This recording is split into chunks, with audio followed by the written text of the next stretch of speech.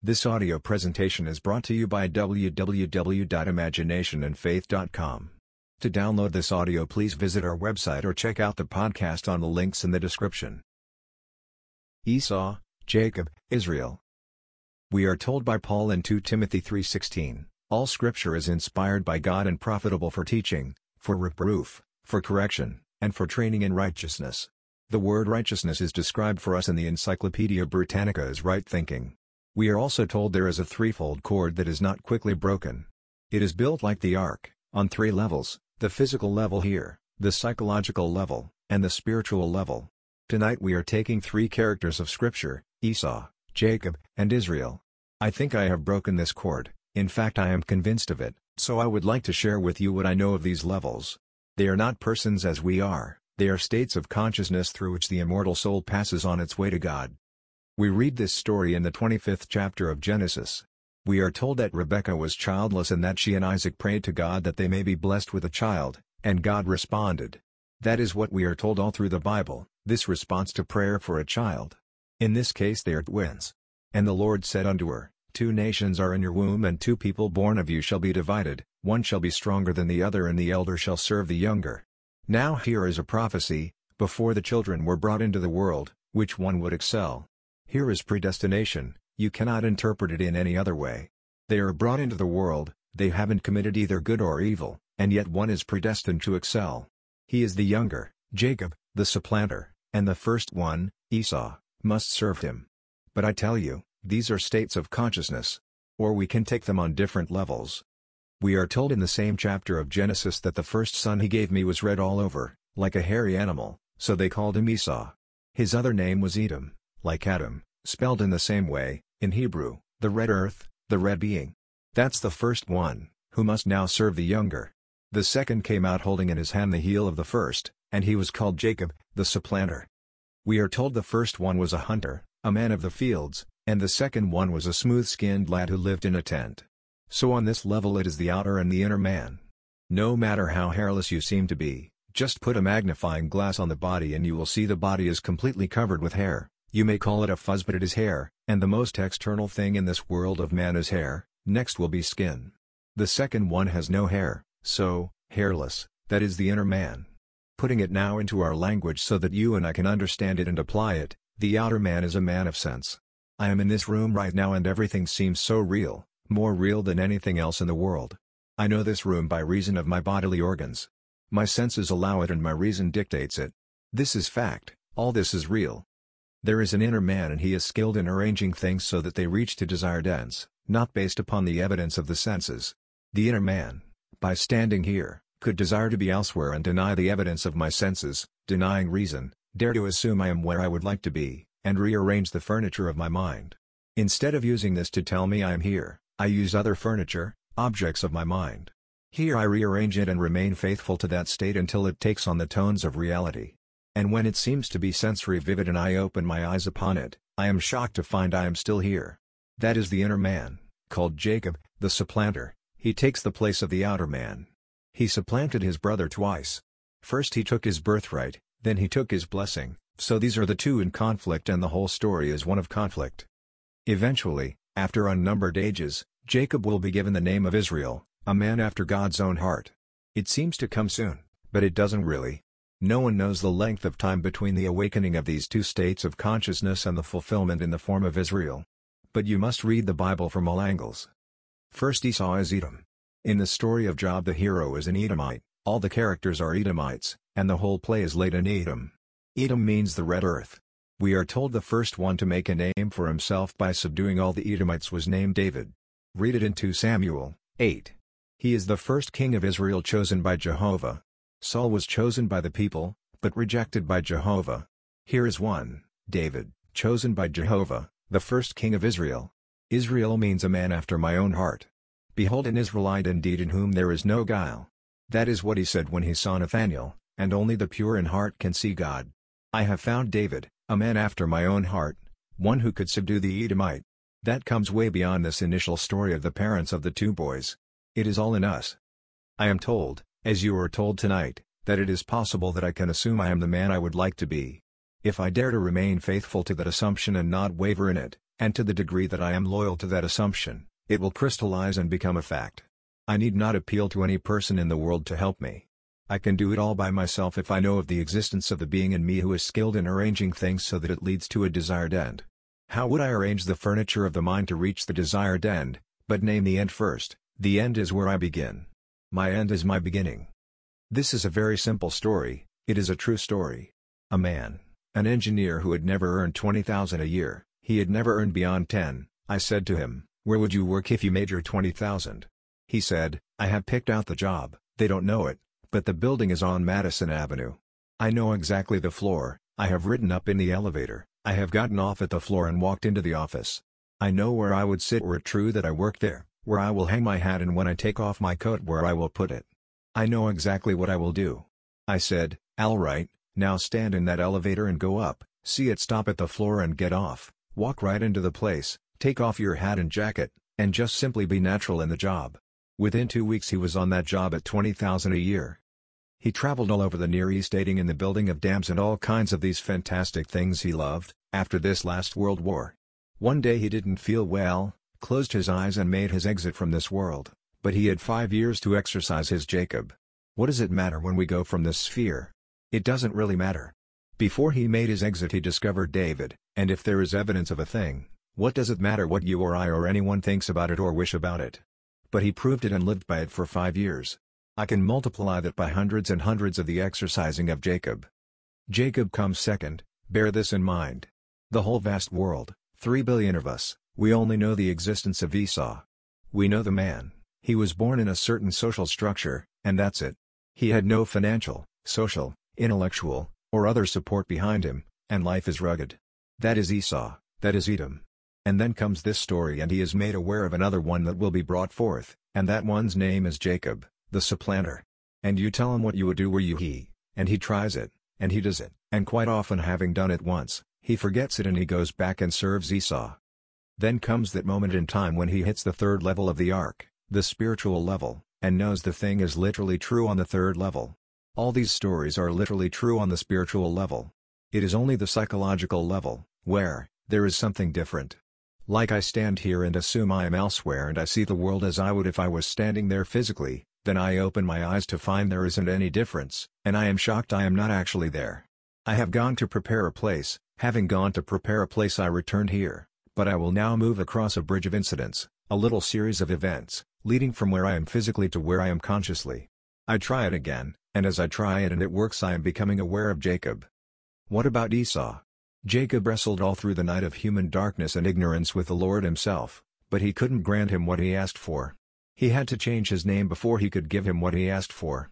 He changed it from Jacob, the deceiving one, for he deceived his father-in-law, his brother, his father, he deceived everyone. But even though he deceived them, he was God's chosen vessel. I deceive myself when I stand here and persuade myself that I am elsewhere. I deceive myself when I persuade myself you are what you would like to be. If I forget what you told me you are, and think only what you would like to be, and when I am self-persuaded you are such a person, I am self-deceived. So, Jacob is the deceiving one. He comes into the presence of his father, he has no hair, while his brother is covered all over with red hair. And with the aid of Rebekah, the mother, he takes 2 goats, slaughters the goats, takes the hair, the skin, covers his hands and the nape of his neck, and puts on the robe of his brother that he may deceive the father when he comes into the father's presence. The father said, "Who are you?" He said, "I am your son, Esau." He said, "Come closer, I can't see you, come closer that I may feel you." So he comes closer and the father feels him, and he said, "You feel like Esau but your voice sounds like Jacob." He said, "I am your son Esau." He persuaded the father he was Esau and the father gave him the blessing that belonged to Esau. Then, when the father had completely acted, he could not now take it back, because God swears by himself and cannot take back his oath or change it. When he saw Esau coming from the hunt to discover his treachery, he said, "He is well named, for twice he has taken from me, supplanted me." So the father gave Jacob the blessing. I clothe myself in imagery by rearranging the furniture of the mind, seeing myself and having you see me, as I would like to be seen by you. When I see you in my mind's eye seeing me as you would see me were it true that I am what I am assuming that I am, then I am pre-clothed. Now to what degree can I fool myself? To what degree can I actually become all the characters and play now the part of Isaac and let myself be Isaac and believe what I am doing is real and true? Can I believe in the reality of that imaginal act? Yes, I've done it unnumbered times and it worked. Whenever I do it with persuasion to the point of acceptance, it worked, and I found my Jacob. Now, there is another one. I have to find Israel. Israel is on the highest level, a man after God's own heart. How do you find him? There is not a thing in this world you can do to find him, it is revealed. It just happens, and this is how it happened to me. One night I saw these two fantastic creatures. I saw Esau and he is just as he is described, covered from the crown of his head to the sole of his feet with red hair, just like a huge big ape. And here, Jacob, instead of being a man, Jacob is the most glorious female you could ever imagine. Here is an angel beyond angels, and here is Esau, this monster thing thriving on violence, thriving on everything that is evil in this world, living on it.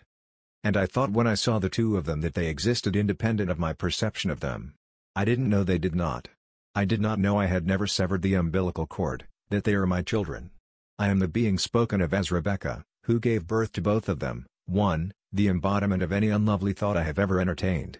Every time I have ever exercised my imagination unlovingly on behalf of another, it simply energized this unlovely creature. Every time I acted or reacted violently, I fed and energized Esau. And looking at Esau, I had a desire without turning to anyone to ask their help or to pledge myself in their presence, and I pledged myself that I would redeem this monster if it took me to eternity. Such a creature should not live in this world and I, in my ignorance, gave him birth, this monstrous thing that fed and lived on violence. In my blindness he would whisper in my ear throughout the 24-hour day, yes, even in my dreams, and urge me to violence and urge me to react in the unlovely way. Then I saw what he was. I still did not know at that moment that he was not independent of my perception of him. But I said I would redeem him. At that very moment that I said I would redeem him if it took me eternity, I discovered he was not an entity as you are, he was nothing more than an embodied force. Here was all my misused, misspent energy throughout eternity. For this monstrous thing before my eyes melted and left no trace of ever having been present, but as it melted, all the energy that it embodied came to me, it returned to me who gave it. I have never felt such power in my life. Everything came back to me and this glorious creature that was the personification of all my noble acts, my lovely acts, my ever-loving thought, every state, she glowed, and this one melts before my eyes. So I tell you, you will meet both of them. They are present now. You can't see them at the moment but they are present wherever you go, but I tell you of them after you exercise Jacob. Every time you persuade yourself of something loving, something lovely, even though reason at the moment denies it and your senses deny it, everything denies it, to that degree you are so persuaded, you are feeding this glorious creature and you are denying food to this monster. It isn't his fault, we gave him birth. As the poet said, alas, two souls are housed within thy breast, one to heaven does aspire, the other to earth doth cling. Two are housed in the breast of every being and that is part of the structure of this world. Everyone is bringing into the world these two and they are invisible until that moment in time when you wrestle the testing of God and your name is changed from Jacob, to Israel. Then you will know why David, the true king of Israel, was the first to make a name for himself by being the first to subdue the Edomites. You will see the Edomite embodied in a single lad, and that being is a monster, his name is Esau. You will redeem him not by blows, as the historians tell you, for they tell you that he, i.e. David, slaughtered in one night 18,000 Edomites. No, he didn't slaughter any 18,000 Edomites as individual units. He conquered the whole of Edom, while knowing the embodiment of all was Esau. And when he melted the whole of Esau, he was a man after God's own heart. So, we are told, I have found in David a man after my own heart, and he is mine forever, he is my son, I will go before him, I will be his father and he will be my son. Acts 13:24. And that one is being brought forth from the body, it is God's only begotten, who becomes, in time, the Father of that from which it emerged, in Christ Jesus. You are giving birth to Christ Jesus, that is, the Father of David. And David will call him, my Father, my Lord, and the rock of my salvation, Psalm 89. Every being in the world because of this conflict within himself is practically molding and shaping within himself Christ Jesus. Paul tells us, Galatians 4:19, my little children, with whom I am again in travail until Christ be formed in you. And when Christ is born in you, it is because he comes from a heart which is the heart of God, and so, I have found in David a man after my own heart. The whole vast world on the outside, that is Edom, that is Esau, and the victory belongs to Jacob. It is prophesied, there are two nations within your womb, And 2 people born of you shall be divided, one shall be stronger than the other and the elder shall serve the younger. This is the elder that comes first, so reason tells you it can't be and your senses confirm what reason dictates. But the prophecy is the victory belongs to the younger, it belongs to Jacob, and Jacob is your ability, your skill in rearranging things so as to determine or predetermine an outcome. How would I feel tonight were I, and you name it? What would I see were it true? Then see it. And how would I feel were it true? Well then, feel it. What would I say to my friends were it true? Then say it, not audibly for this means in the psychological meaning. You say it inwardly, so you talk to yourself inwardly as though you spoke outwardly.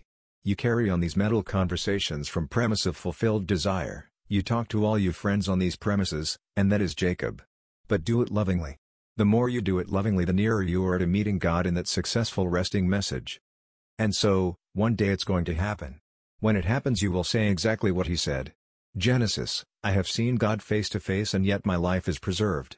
Here I stood in the presence of God and I didn't know it. This is the house of the Lord and I didn't know it.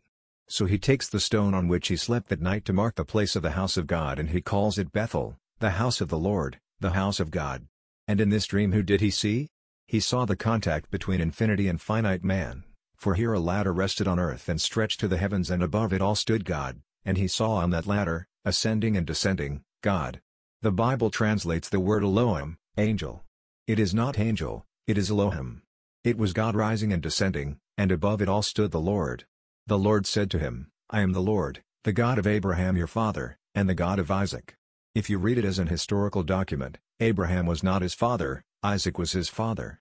If you read it through the eyes of the Spirit the voice is telling the truth, Abraham is the father of all above you. We all come out of Abraham. So, here I am the Father, I, the Lord and God of Abraham, your father. Now we go to the first verse of the book of Matthew, which is the book of genealogy of Jesus Christ, son of David, son of Abraham, all coming out of Abraham.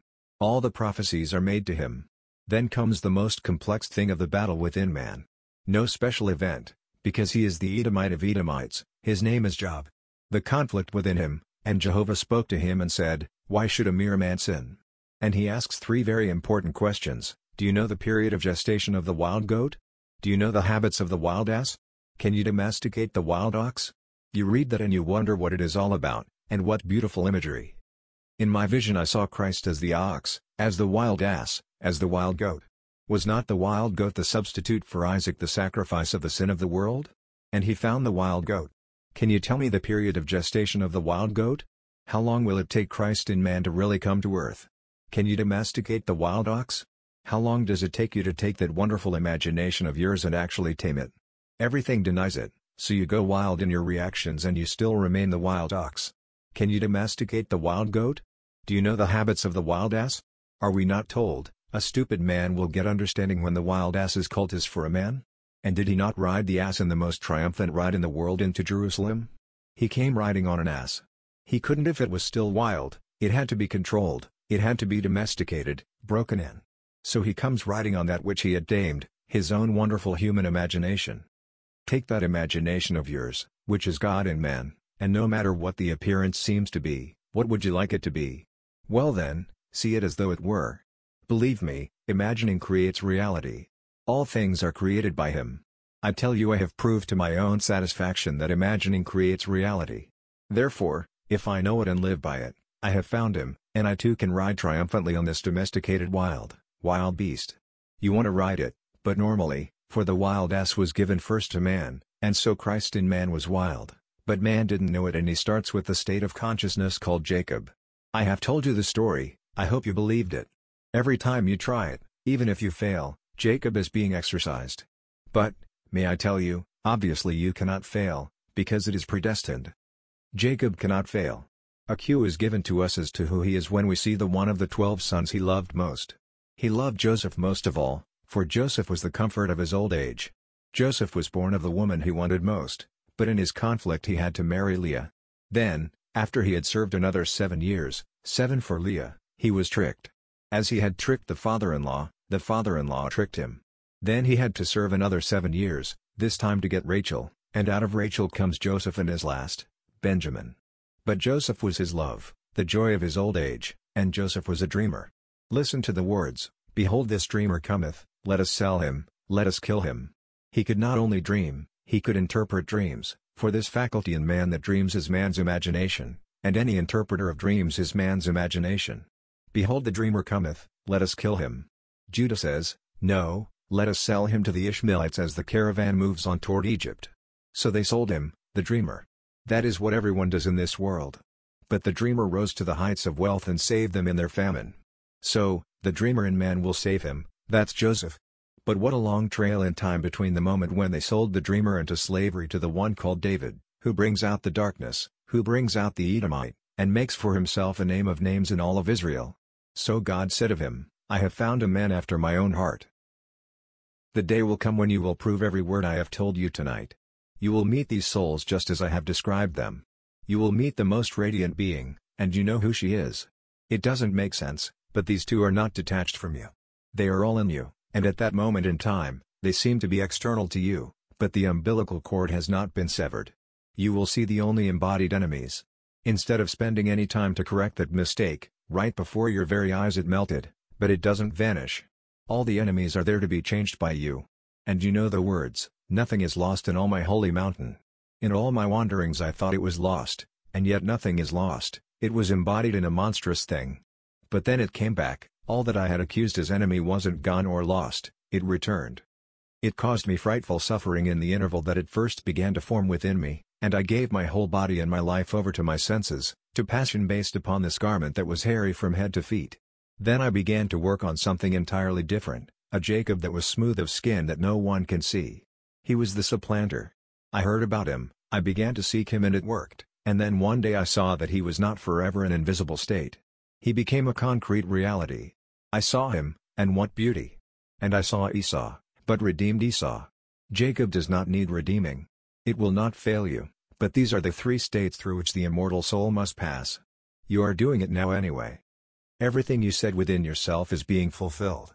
If you say, I don't believe it, it's perfectly all right, that's your privilege, but that is father to anything you did to these two. They are struggling now within your womb. For long before they come out and you see them the struggle is on, because she asked the question, why is this so, why do I live if this fight is so within me? Then the answer, he tells us, there are two nations and the war is on, and one will serve the other. He tells exactly which will do which, the elder will serve the younger. The one that comes first, Esau, the elder, and he serves the younger. Who is he? What is Jacob's name? The supplanter. He looks at the world and he doesn't like it. Like that vision I had on Fifth Avenue. Looking at an empty lot, I would say, I remember when it was an empty lot. It still is an empty lot to my outer senses, but I am not interested in my outer senses. I would build a word picture as I desired this lot to be. I would say, I remember when it was an empty lot, and still to outer appearances it is an empty lot, but not to me or to those who had that so-called dream. June 15, 1962, that is exercising the inner man, exercising Jacob. The day will come when God, and only God, knows. He sees the heart just as he wants it and you are wrestling all alone with yourself. Then one day, he sees the heart, and the heart is owned by one called David, a man after my own heart. Suddenly he sees David, and David is his only begotten son. David reveals to him who he is, God the Father. Everyone will one day find David, a man after God's own heart, and then he will reveal to you the one you have been seeking through all eternity. You are God the Father. Now let us go into the silence. Question period. Q. What does it mean, I beheld Satan falling like lightning from heaven? A. That is when the disciples returned, glorifying God and telling what marvelous things they had seen with the teachings to all kinds of people, casting out the unlovely things in people. Then he rejoiced when he heard of the great works being done by those whom he had taught, and he said, I beheld heaven.